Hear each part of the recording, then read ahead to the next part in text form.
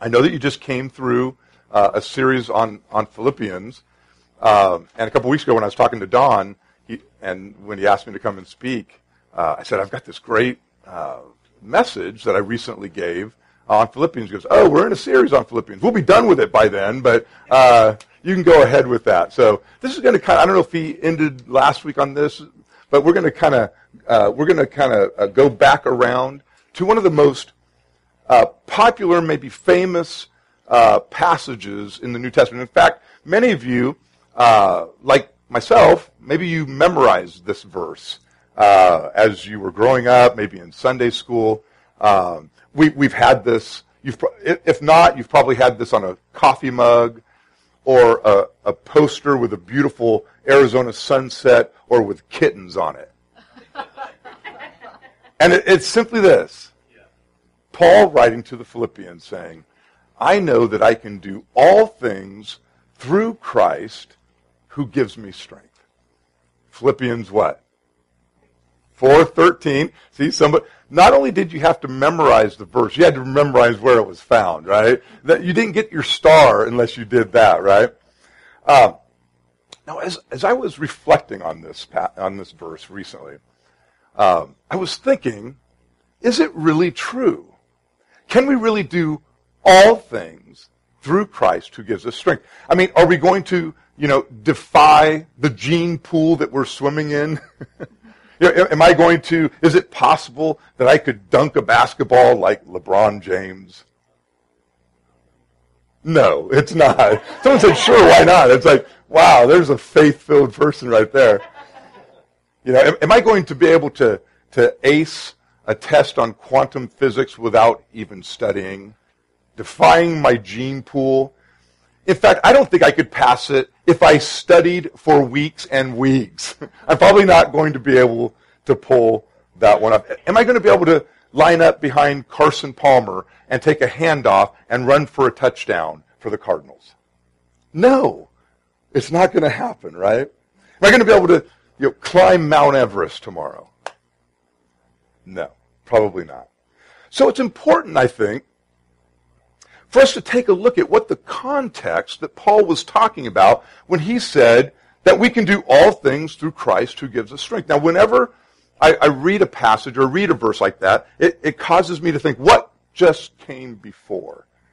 What is Paul kind of putting, a ribbon on, a bow on? And this verse is a piece of a larger section of verses that, of course, he wrote to this church that he was so fond of. I want you to, if you brought your Bibles, or if you have a device and you can turn on that device and turn to Philippians, the 4th chapter, we're going to take a look at some things that just went before this. Now, I want to see if you can pick out some of the things that perhaps maybe Paul is saying that we can do through Christ who gives us strength. So if you have a Bible, open that up to Ephesians 4, or if you have a phone or a tablet and you want to open it, that'd be great. Starting with verse 2. Okay, we're going to start with verse 2, and it says this. Now I appeal to Euodia and Syntyche, a couple of women in the church.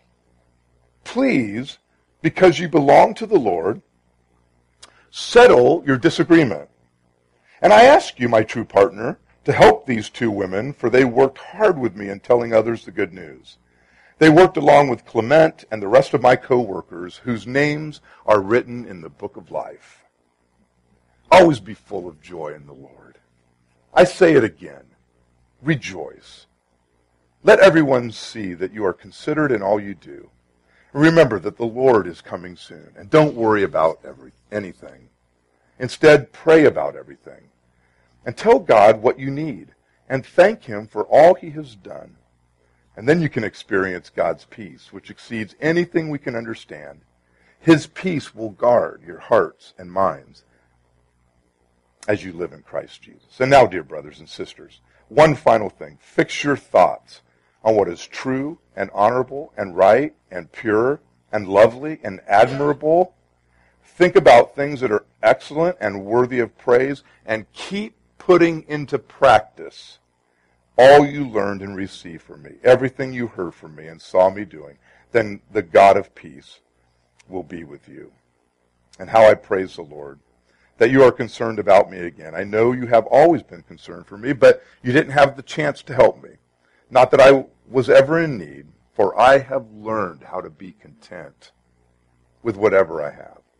I know how to live on almost nothing or with everything. I have learned the secret of living in every situation, whether it is with a full stomach or empty, with plenty or with little. For I can do everything through Christ who gives me strength. Now, first of all, I think that the first thing that Paul is saying that we can do through Christ who gives us strength is this. Through Christ, we can love in spite of our differences. Through Christ, we can love in spite of our differences. Did you notice this little conflict that was happening in this little church in Philippi?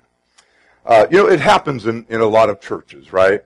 I mean, you start a church, people start gathering together, and we're humans, right? And so we have differences of opinion. We think differently.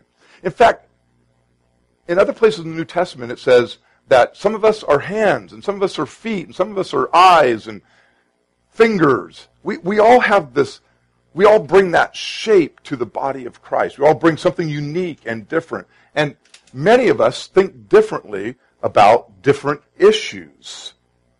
We don't know what the conflict was between Euodia and Syntyche. We don't know. It doesn't say.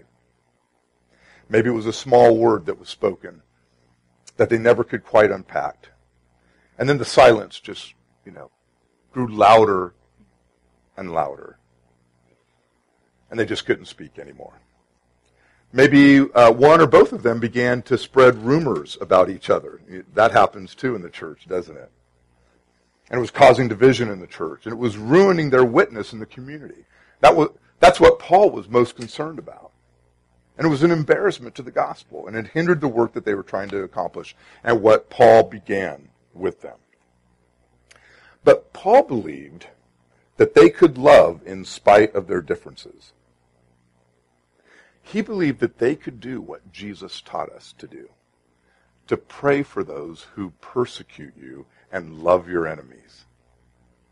It's the radical gospel, to pray for those who you are in disagreement with. He believed that they could and should forgive each other as Christ had indeed forgiven them. I live in a little town called Fountain Hills. And recently, how many of you have ever been to Fountain Hills? All right, cool. You've been to the fountain, right? You've seen the fountain go off, right? Recently, though, I saw it popping up all through our community in front of different churches that were not connected in any way. It said, progressive Christianity, fact or fiction.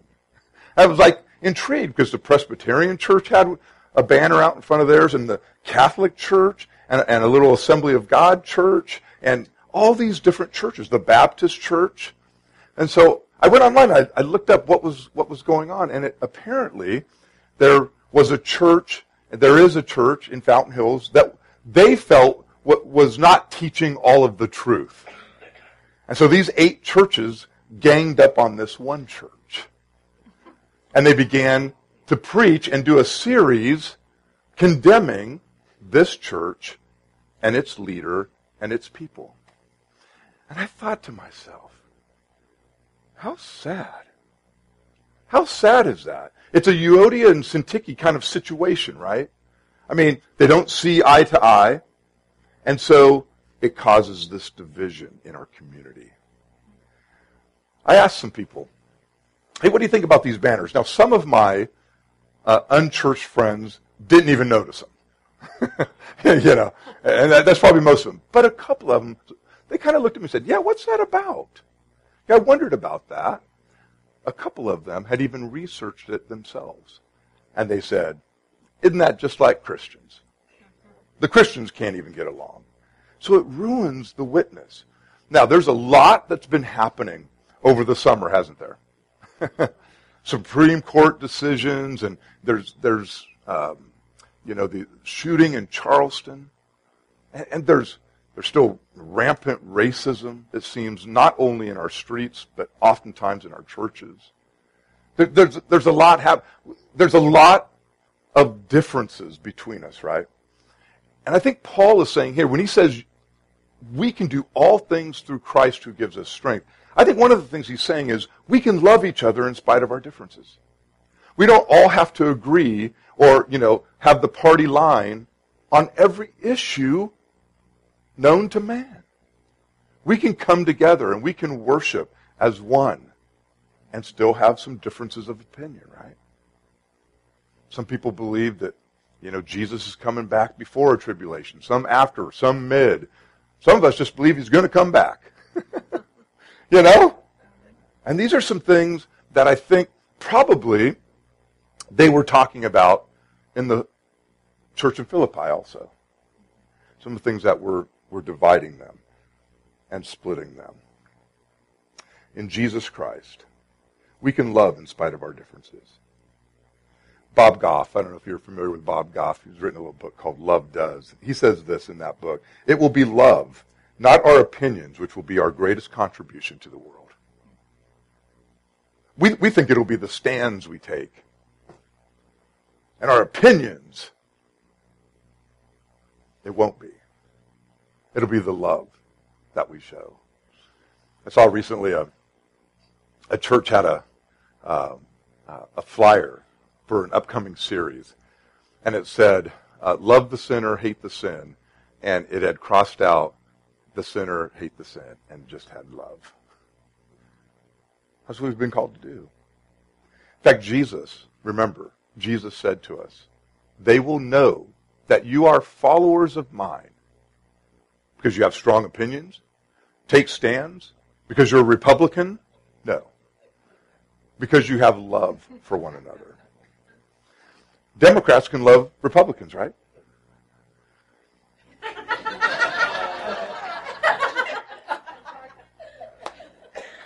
D-back fans can love Dodger fans, right? Now see, my son, who I raised here in the great state of Arizona, about 10 years ago, he moved to Los Angeles. And he said to me, Dad, he goes, I'm becoming a Dodgers fan. I was like, where have I failed as a parent? Oh, God. He actually worked for the Dodgers for a while as kind of like a little intern. He got to meet Tommy Lasorda. So that, he's kind of starstruck. And, wears an L.A. Dodgers cap. Now, I raised him also an A's fan because I grew up in Sacramento. And so he's kind of torn, A's, Dodgers. I told him, I said, son, okay, I guess I can accept that you're a Dodgers fan now. But if you ever become a Lakers fan, I will disown you as my son. He said, Dad, don't worry. I'll always be a Suns fan. I was like, hallelujah. U2 fans can love Jason Aldean fans, right? Somebody goes, who are they? It's ironic that Euodia, her name means beautiful words. Syntyche means coming together. I wonder if Paul was saying, please, ladies, live up to the meanings of your names. Come together and speak beautiful words to one another. We can love in spite of our differences because we can do all things through Christ who gives us strength. It's not always easy in the church. It's not always easy in the home or in the workplace or at school, is it? To love in spite of our differences. I don't know if you know this or not, but One Community Church is a part of a larger group of churches, not only in our state, but in our country and in our world, called the Church of God. We have a college and university in Anderson, Indiana. And one of our hallmarks, at least it's supposed to be one of our hallmarks, has been the unity of believers. We believe that God speaks most powerfully and loudly through a unified church. Through a unified church. Not a church that's divided. I'm talking about both locally and nationally and globally. But a church that is united.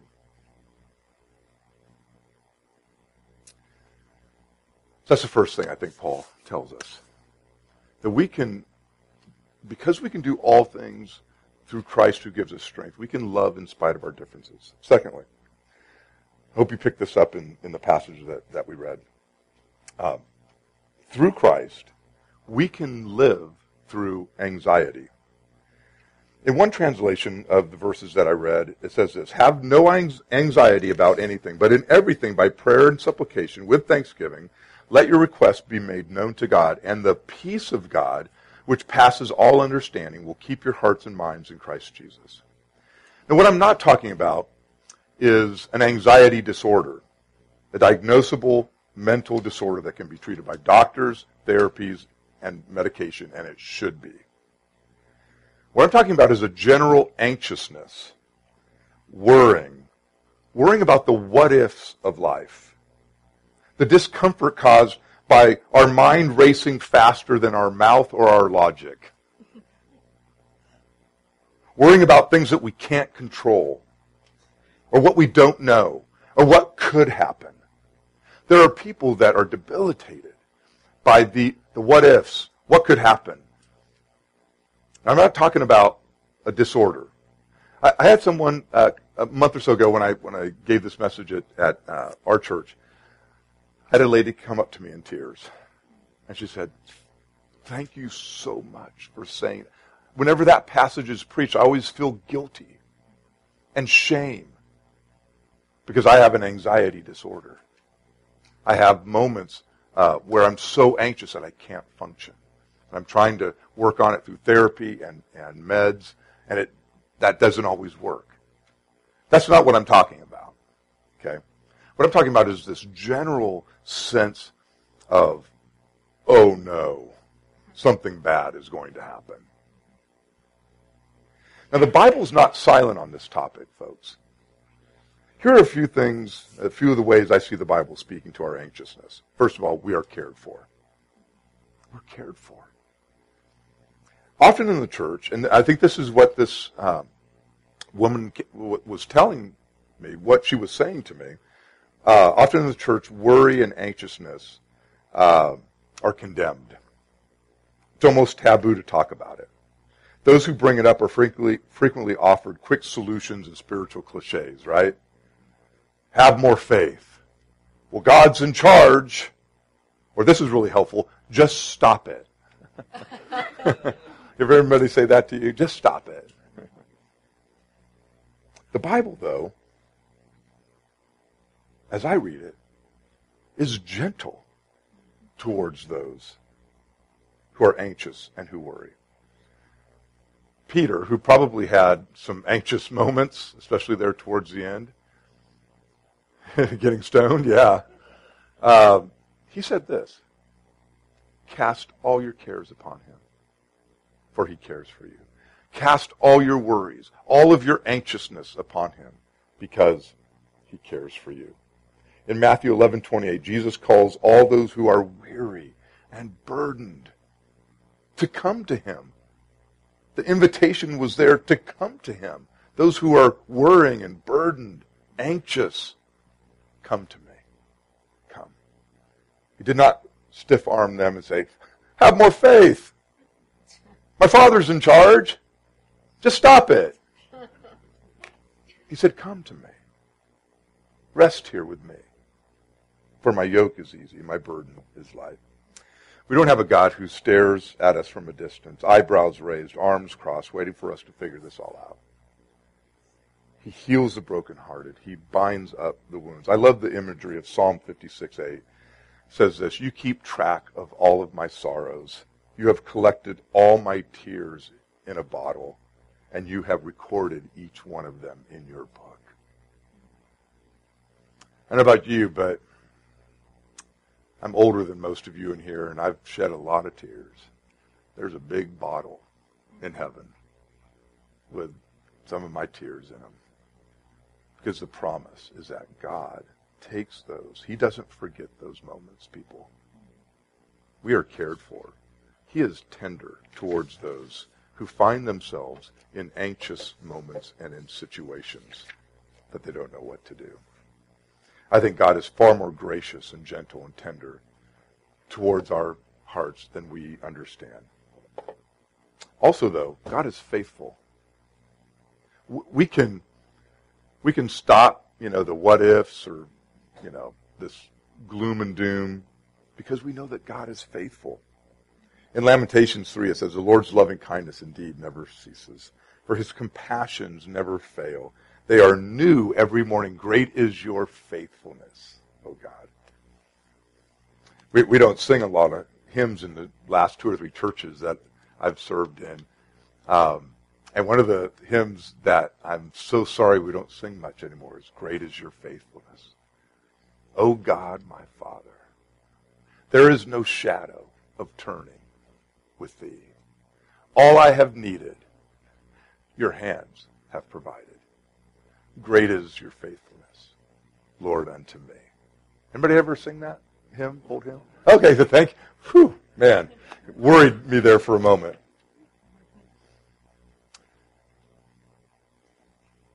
The next time you feel worried, anxious, take some paper or take your tablet and write down all the ways that the Lord has been faithful to you through the years. I did this back in 2008. My wife and I, we planted a church about 2 months after your church was planted. I don't know how many of you have been here from the beginning, but there's a lot of anxious moments those first few months and those first couple years in church planting. And in 2008, if you were here, you know that our funding was completely taken away from us because our parent, the head of our CMA, Church Multiplication Association, it was the height of the recession, and they ran out of money. We had about 8 days to figure it out. And I remember feeling so scared and anxious. And a word from the Lord came to me. This may sound kind of odd to you, but a word from the Lord came to me and said this: "Jeff, when was the last time you missed a meal?" I mean, look at me. Hey, it's been a while. Unless I've chosen to miss a meal. But more importantly, what he was saying is, "Jeff, haven't I been faithful to you up till now? Why not in the future?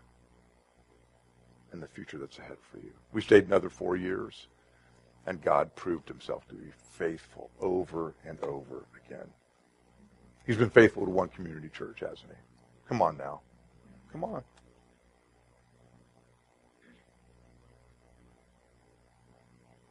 We don't have to be anxious because God is faithful. But also because we are never alone. Something that always strikes me in the way the Lord's Prayer begins, it says, "Our Father." When the disciples asked Jesus, "Teach us to pray," he said this. Start it like this: "Our Father." Not "my Father." This wasn't about just you. He taught his disciples to pray, "Our Father." 2 words that can calm the anxious heart. Father, of course. We have a Father in heaven. But that idea of our. We're not meant to go through scary, anxious moments alone. We are in this together. We can do all things through Christ because he has given us his church, God's people, to come alongside of us. In his book, not a fan, Kyle Idleman tells a story of when he was a church planter. He was feeling overwhelmed and anxious, like every church planter does, and he wasn't sleeping at night. And when the church was about a year old, late on a sleepless night, he had this strange feeling that God was laughing at him. Why was God laughing at me? In fact, he got a little bit angry as he tells the story in his book. Fast forward 5 years later. They were moving into a new house, and they had this heavy desk to move. He said, "I was pushing and pulling with all my might. I could barely just inch it forward by myself. My 4-year-old son came and asked if he could come help me. So together we started sliding it across the floor, as, inches at a time. He was pushing and we were grunting as we inched along. Finally he looked at me and he said, "Dad, I think you're in the way." And then he tried to push it himself, and of course it wouldn't budge. I realized that he thought that he was doing all the work of the pushing by himself. He said, "I couldn't help but laugh." And the moment I started laughing, he said, I recalled 5 years earlier when God was laughing at me. And this thought came into mind. I thought I was planting this church all by myself. But there was people that were gathering beside me, helping me plant this church. And God himself was there, coming alongside of me also. Something happens when you realize you're not alone. You begin to believe, I can do all things through Christ who gives me strength. That's what I think Paul is talking about in these verses. Third thing. Through Christ, we can link our thinking and our doing. We can link our thinking and our doing. Did you catch this? Verses 8 and 9. Fix your thoughts on what is true and honorable and right and pure and lovely and admirable. Think about things that are excellent and worthy of praise. Now, some of us would like it if he had stopped right there. I just get to think. I just get to think about great things. That's what the Christian life's about. Just thinking about great things. Then Paul says, and then keep putting into practice all you learned and received from me. And then the God of peace will be with you. Thinking about doing something isn't doing something. Doing something is doing something. A couple weeks ago, we had a first-time visitor. I kind of contact all of our first-time visitors. I'm kind of the connections pastor. So if someone marks on their envelope, first-time visitor, they get a call from me in that week. And I always ask this question. So what caused you not only to visit us, but then to check that you'd like to become a part of our church, of our body here? He said, well, two things. First of all, you were talking about the Dominican Republic trip that the group had just come back from. And then you're talking about a Mexico mission, a weekend missions. I know one, maybe some of you have been down to Rocky Point and done weekend missions that we're going to do in October. He said, that's the kind of church I want to be a part of. A church that isn't just talking, but they're walking too. That's the kind of church that will transform the Santan Valley and the Queen Creek area when you are living out the calling that God has placed upon you. It's why for 25 years as a youth pastor, I took kids on short-term mission trips. Took them all over the world. I had a parent one time say, wouldn't it be better if you just did all the fundraisers, raised all the money, and just send it to the missionaries overseas? I said, it might be, but that's not the point for me. He said, well, what is the point? I said, the point for me is that I'm trying to make your kid into a missionary. No, it didn't. He reacted to me about just how you just did. But then I explained to him, it's not necessarily that I want your kid to be an overseas missionary, although that may happen. I want your kid to know that they're on mission, wherever they're at. Oh, okay. I get it then. Jason Brown was the highest paid center in the National Football League. He played for the St. Louis Rams. In late 2011, he had a wife, 2 kids, a mansion, and 2 fully stocked bars, as he tells the story. But he and his wife were dying inside. They were likely headed for divorce. They were professed Christians, but they had to admit that their relationship with Jesus was just a ticket to heaven. They weren't even trying to live it out. He remembers the day that things began to change for him and for them as a family. He started by pouring out thousands of dollars of expensive liquor, and his contract was up with the Rams, and 3 more NFL teams were knocking on his door with more lucrative offers. He turned them all down, sold their mansion, and he bought a farm in North Carolina with a 100-year-old farmhouse and 1,000 acres. He said, I became a farmer. I learned everything off of YouTube. I had never farmed before. Did you know you can learn how to be a farmer on YouTube now? I didn't know that. And now he and his wife are living out their faith. What they grow, they give everything away. Last year, 10,000 pounds of cucumbers and 100,000 pounds of sweet potatoes. Sweet potatoes grow well in Carolina. And Jason sums up his life this way. Obedience brings sweet joy. I love that line. When I heard him say that, it was a NFL network. I was getting into the, to hear him say that, obedience brings sweet joy. Obviously, in his years in the NFL, he had, some lucrative contracts. I know some of you, he was able to save a bunch of it, buy a farm, whatever. But he walked away from more lucrative contracts to follow Christ. What I want to say to you is this. There will always be an inner discord of the Spirit whenever we don't link up our thinking with our doing. There just will be. There'll be that place inside of us where we go, I'm not living this thing out. And Paul is saying, you can do that.